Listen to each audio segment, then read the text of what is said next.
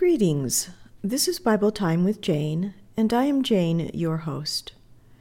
We are continuing our series in the book of Acts today, and we will take a look at Acts chapter 21, verses 15 through 32.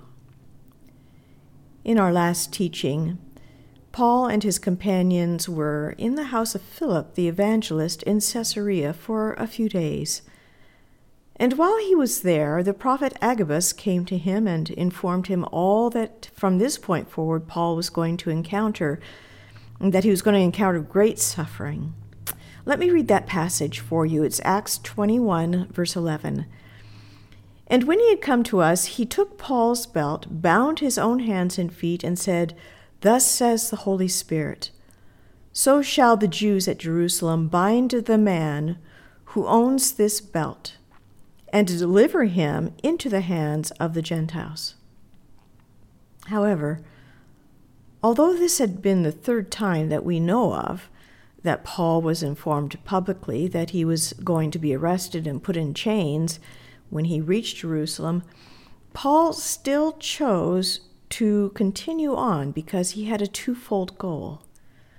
The first is that he had an offering from the Gentile churches that he had collected for the church in Jerusalem because they were undergoing severe persecution and hunger due to an ongoing famine. But he also was hoping to speak to the Jews about Jesus, that they might believe and accept Jesus as their Messiah, Lord, and Savior. So Paul and his companions packed up their bags and began the final portion of their journey to Jerusalem. Let's turn to our Bibles now and read that account, Acts chapter 21, beginning with verse 15. And after those days we packed and went up to Jerusalem. Also some of the disciples from Caesarea went with us and brought with them a certain Manasseh of Cyprus, an earlier disciple, with whom we were to lodge. And when we had come to Jerusalem, the brethren received us gladly. On the following day, Paul went in with us to James, and all the elders were present. When he had greeted them, he told in detail those things which God had done among the Gentiles through his ministry. And when they heard it, they glorified the Lord. And they said to him, "You see, brother, how many myriads of Jews there are who have believed, and they are all zealous for the law. But they have been informed about you, that you teach all the Jews who are among the Gentiles to forsake Moses, saying that they ought not to circumcise their children, nor to walk according to the customs. What then? The assembly must certainly meet, for they will hear that you have come. Therefore, do what we tell you. We have 4 men who have taken a vow. Take them and be purified with them, and pay their expenses, so that they may shave their heads, and that all may know that these things of which they were informed concerning you are nothing, but that you yourself also walk orderly in keeping the law. But concerning the Gentiles who believe, we have written and decided that they should observe no such thing, except that they should keep themselves from things offered to idols, from blood, from things strangled, and from sexual immorality." This was quite a group that had joined Paul on this final phase of his journey. He had his usual traveling companions, and in chapter 20 we read of Sopater, who may have only traveled as far as Asia, Aristarchus, Secundus, Gaius, Timothy, Tychicus, Trophimus, and Luke. Also joining them were many members of the church in Caesarea. It was 65 miles from Caesarea to Jerusalem, and it would have taken them about 3 days by foot. When they reached Jerusalem, they stayed in the home of Manasseh of Cyprus, who is described as one of the early disciples. In other words, Manasseh had become a follower of Jesus in the early days of the Christian church. Perhaps he had heard about Jesus from Peter's teaching, and he may even have been a believer at the time that Stephen was martyred for his faith before Paul's conversion. The next day, Paul went to see James, who was the half-brother of Jesus, and he still held the leadership position over the Jerusalem council. Paul shared with James and all the elders of the Jerusalem church all that God had been doing among the Gentiles.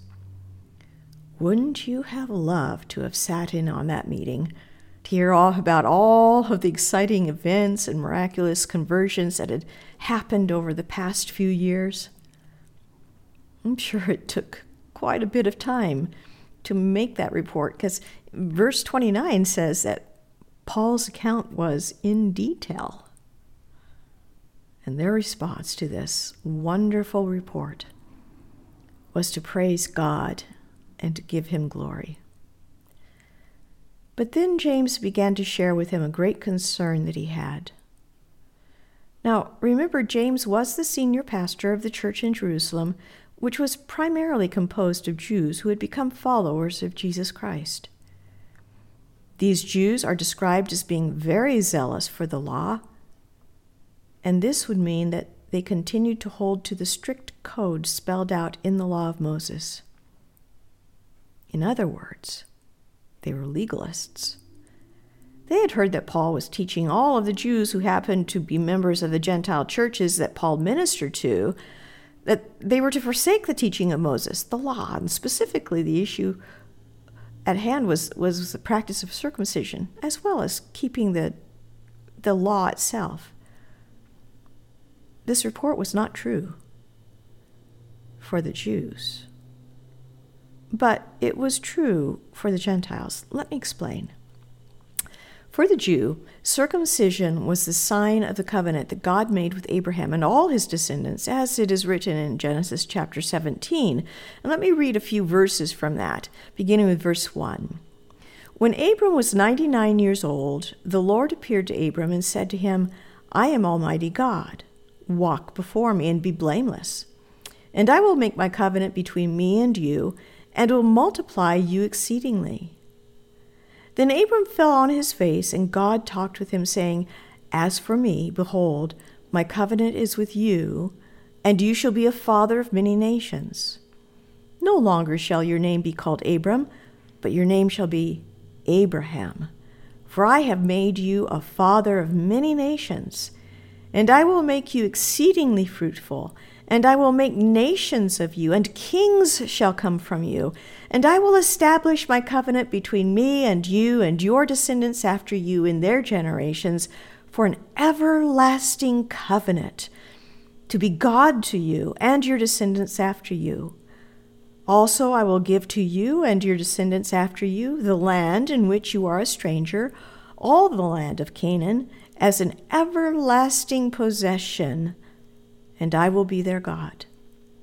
And God said to Abraham, As for you, you shall keep my covenant, you and your descendants after you throughout their generations. This is my covenant which you shall keep between me and you and your descendants after you.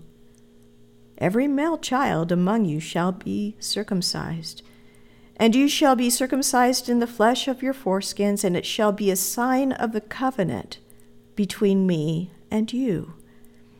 He who is 8 days old among you shall be circumcised, every male child in your generations, he who is born in your house or bought with money from any foreigner who is not your descendant.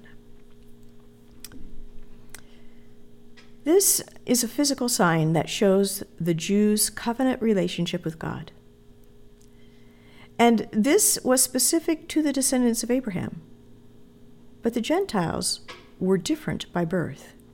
However, God is the same, and he has made a new covenant with his people, and this was through the blood of Jesus. You will remember at the Last Supper the words that Jesus said as he handed out the bread and cup of wine. He said, This is the new covenant in my blood, which is shed for you. And now, through Jesus and his sacrifice on the cross, we have entered into a covenant relationship with God through our Lord Jesus Christ. But when Paul wrote his epistle to the church in Rome a few years earlier, he brought a teaching about circumcision, stating that it was the consecration of the heart and not the cutting off of the flesh that God was looking for. In Romans chapter 2, verses 28 and 29, it says, "For he is not a Jew who is one outwardly, nor is circumcision that which is outward in the flesh. But he is a Jew who is one inwardly, and circumcision is that of the heart, in the spirit, not in the letter, whose praise is not from men, but from God." And this teaching that Paul brought to the Gentile believers was actually consistent with the law of Moses. We can read in the book of Deuteronomy, which was the 5th book in the law of Moses, the following instruction, chapter 10, verses 12 through 16. "And now, Israel, what does the Lord your God require of you? But to fear the Lord your God, to walk in all his ways, and to love him, to serve the Lord your God with all your heart and with all your soul, and to keep the commandments of the Lord and his statutes, which I command you today for your good. Indeed, heaven and the highest heavens belong to the Lord your God, also the earth and all that is in it. The Lord delighted only in your fathers to love them, and he chose their descendants after them, you above all peoples, as it is this day. Therefore, circumcise the foreskin of your heart, and be stiff-necked no longer." I find it very interesting that this charge that the Jews had brought against Paul was the same charge that the Jews had accused Jesus and Stephen of 20 years earlier. But on that day, James was very concerned and wanted to avoid any kind of confrontation or division within the body of Christ. So he had a plan, and he presented his request to Paul.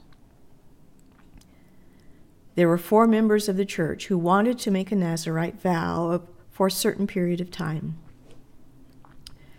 James suggested that Paul take these 4 men to the temple to begin that process, and then Paul would pay for their offering, which would have been a considerable amount of money.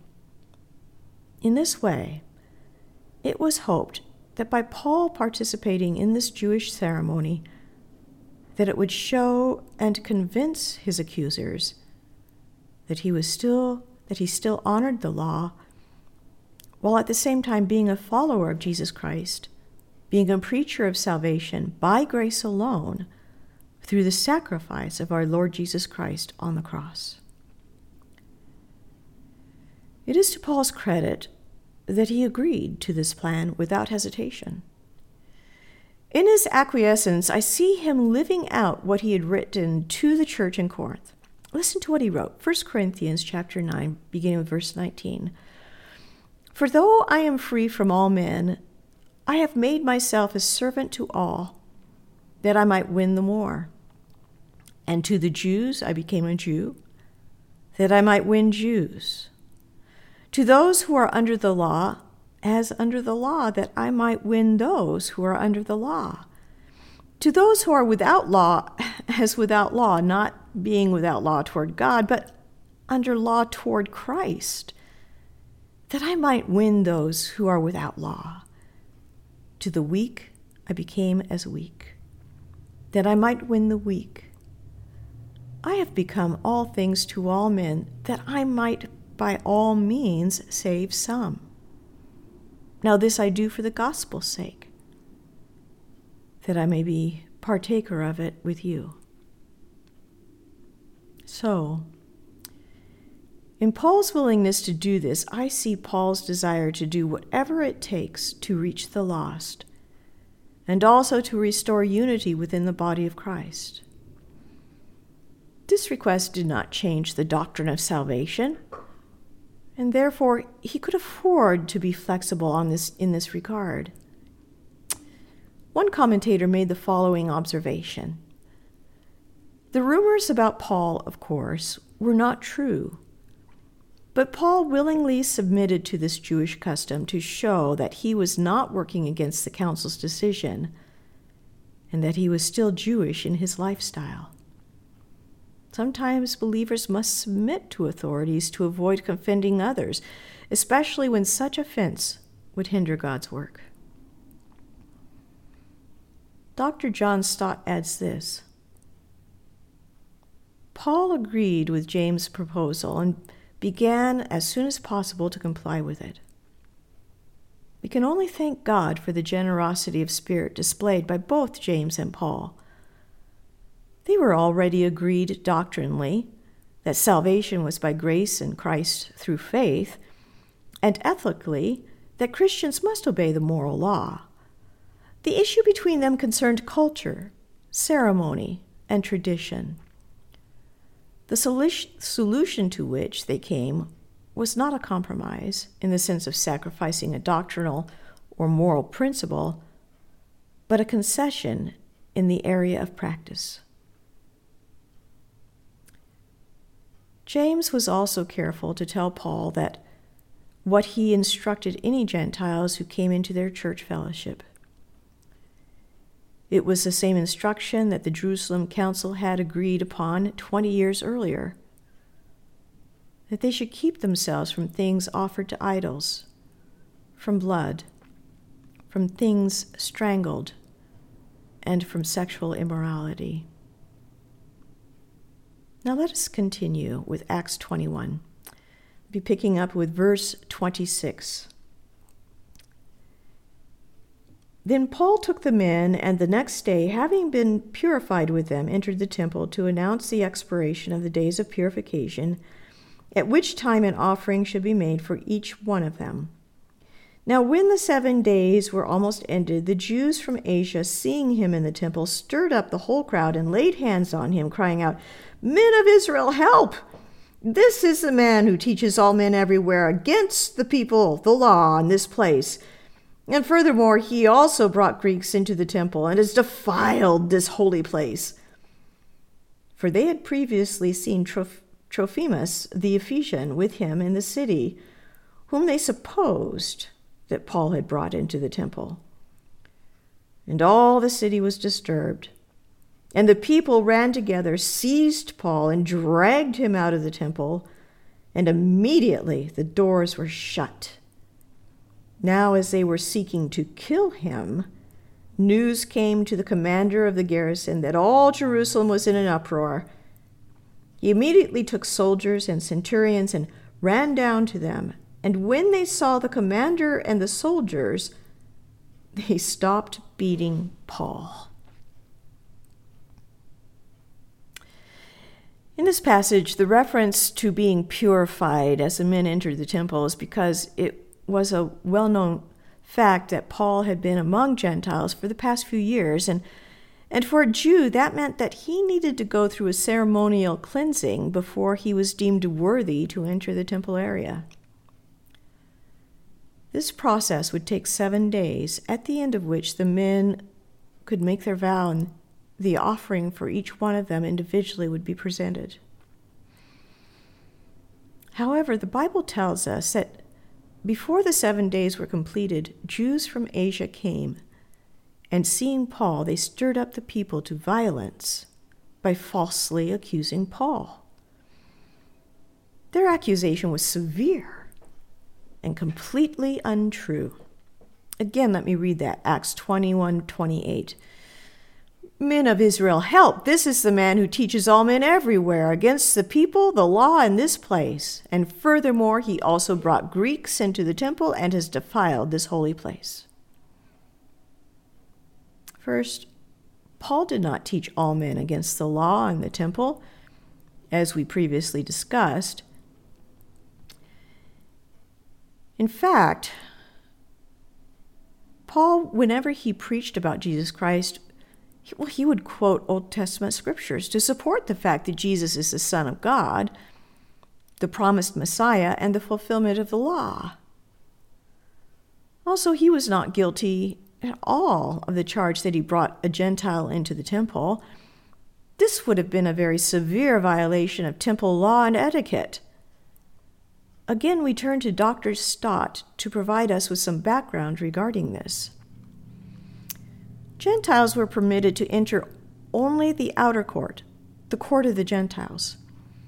Beyond this, and preventing access into the court of Israel, there was a stone wall for a partition, 4.5 feet high, with an inscription which forbade any foreigner to go in under pain of death. This was Josephus's description, and he added that there were many other such inscriptions written in Greek and in Latin at equal distance from each other. And I quote, "No foreigner may enter within the barricade which surrounds the temple and enclosure. Anyone who is caught doing so will have himself to blame for his ensuing death." End quote. Clearly, if this had been true, it would have been a great insult to all the Jews who gathered at the temple, especially during the celebration of the Feast of Pentecost. But it was not true. They'd only assumed that Paul had brought Trophimus from Ephesus into the temple because these Jews from Asia, and they were most probably from Ephesus, and knew him when they saw him. They saw him walking around the streets of Jerusalem. Do you remember Paul's experience in Ephesus? For 3 years, he worked as a tent maker while he served as an evangelist and then as a pastor and teacher to the growing church of new believers in Jesus Christ. But after 3 years of faithful service to the Lord, the Jews rose up against him, and after another incident of mob rule, where his traveling companions Gaius and Aristarchus were seized, it was decided that Paul had to flee from the city for his own safety. Sadly, this was a continuing pattern throughout the years of his ministry. But Paul never let this deter him from the calling of God on his life, to preach the gospel of Jesus Christ to anyone who would listen. But even though Paul was innocent of these charges, the crowd was stirred up to violence. As verse 30 tells us, they seized Paul, they dragged him out of the temple, they were beating him with a burning desire to kill him. What is so sad is that when they dragged Paul out of the temple, the Bible says that they shut the door to the temple. They shut the door to the testimony of the gospel of Jesus Christ. They had made a terrible decision in the fire of their fury. I'm reminded of the letters that were written to the 7 churches in the book of Revelation. Each church represents a progressive time in church history. The first letter was to the church in Ephesus. Jesus is described as being in the midst of the churches. And there he remained until the letter to the church of Laodicea, the last church before the Great Tribulation period. In that letter, we see Jesus no longer in the midst of the church. Instead, we see him standing outside, knocking on the door, asking to be let in. The door is locked against him, against the Savior. But still he desires to be let in. And what he said is so full of love and grace. "Behold, I stand at the door and knock. If anyone hears my voice and opens the door, I will come into him and eat with him, and he with me." Revelation 3:20. This is what Jesus is saying to the church. And this is what he is saying to all those today who have closed their heart's door to Jesus. Maybe that is you. Maybe that is someone you know. Do you hear his voice of love and grace? His promise is that if you will simply open the door of your heart, your life to him, Jesus will come into your life and fellowship with you and love you. All will be forgiven if you simply ask. And he will continue to knock as long as it takes. But why not open your heart to him today, right now? Why would you want to wait? The invitation is sincere and powerful. How great is the love of God our Savior that even a closed door will not stop. It will not stop his desire to make you his own dear child. Well, we have run out of time for today, but as we have already read, we know that the situation will quickly turn even more violent and Paul's life will be altered considerably. Dr. John Stott makes an astute observation. He writes, when Paul arrived in Jerusalem, his own career abruptly changed. He was assaulted, arrested, bound, and brought to trial. He found himself on the defensive. Following his 3 epic missionary journeys, Luke describes the 5 trials he had to endure. The first was before a Jewish crowd at the northeast corner of the temple area. The second before the Supreme Jewish Council in Jerusalem. And the third and fourth in Caesarea before Felix and Festus, who succeeded one another as the procurator of Judea, and the fifth, also in Caesarea, before King Herod Agrippa. The rest of the book of Acts will cover these arrests. And as we study the next few verses, we will have the opportunity to observe how to respond in the day of persecution to the glory of God. So we will pick up our account of Paul's experiences in Jerusalem in our next session.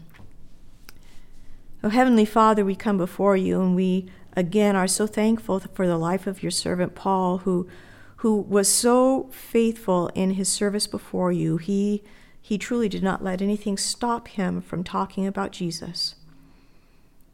And I would pray, Lord, that we would have that same heart, that we would be willing to share, that we would be bold, that we would not take offense when others take offense against us, but rather, Lord, that we might respond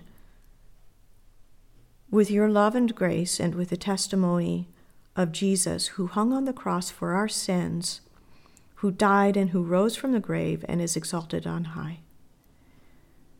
May we be willing to share with them that life-changing message that has transformed our life, for which we are grateful and thankful.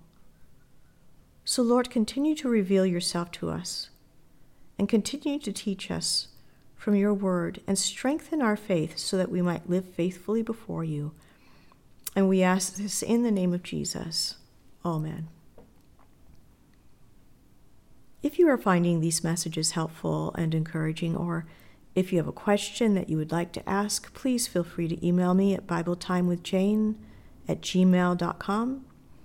That's bibletimewithjane@gmail.com. So, my friend, I want to leave you with a word of encouragement. So let me read to you a prayer that the Apostle Paul wrote while in prison in chains in Rome, which is also my prayer for you. Philippians chapter 1, beginning with verse 8. For God is my witness, how greatly I long for you all with the affection of Jesus Christ. And this I pray, that your love may abound still more and more in knowledge and all discernment, that you may approve the things that are excellent, that you may be sincere and without offense till the day of Christ, being filled with the fruits of righteousness which are by Jesus Christ, to the glory and praise of God. Amen.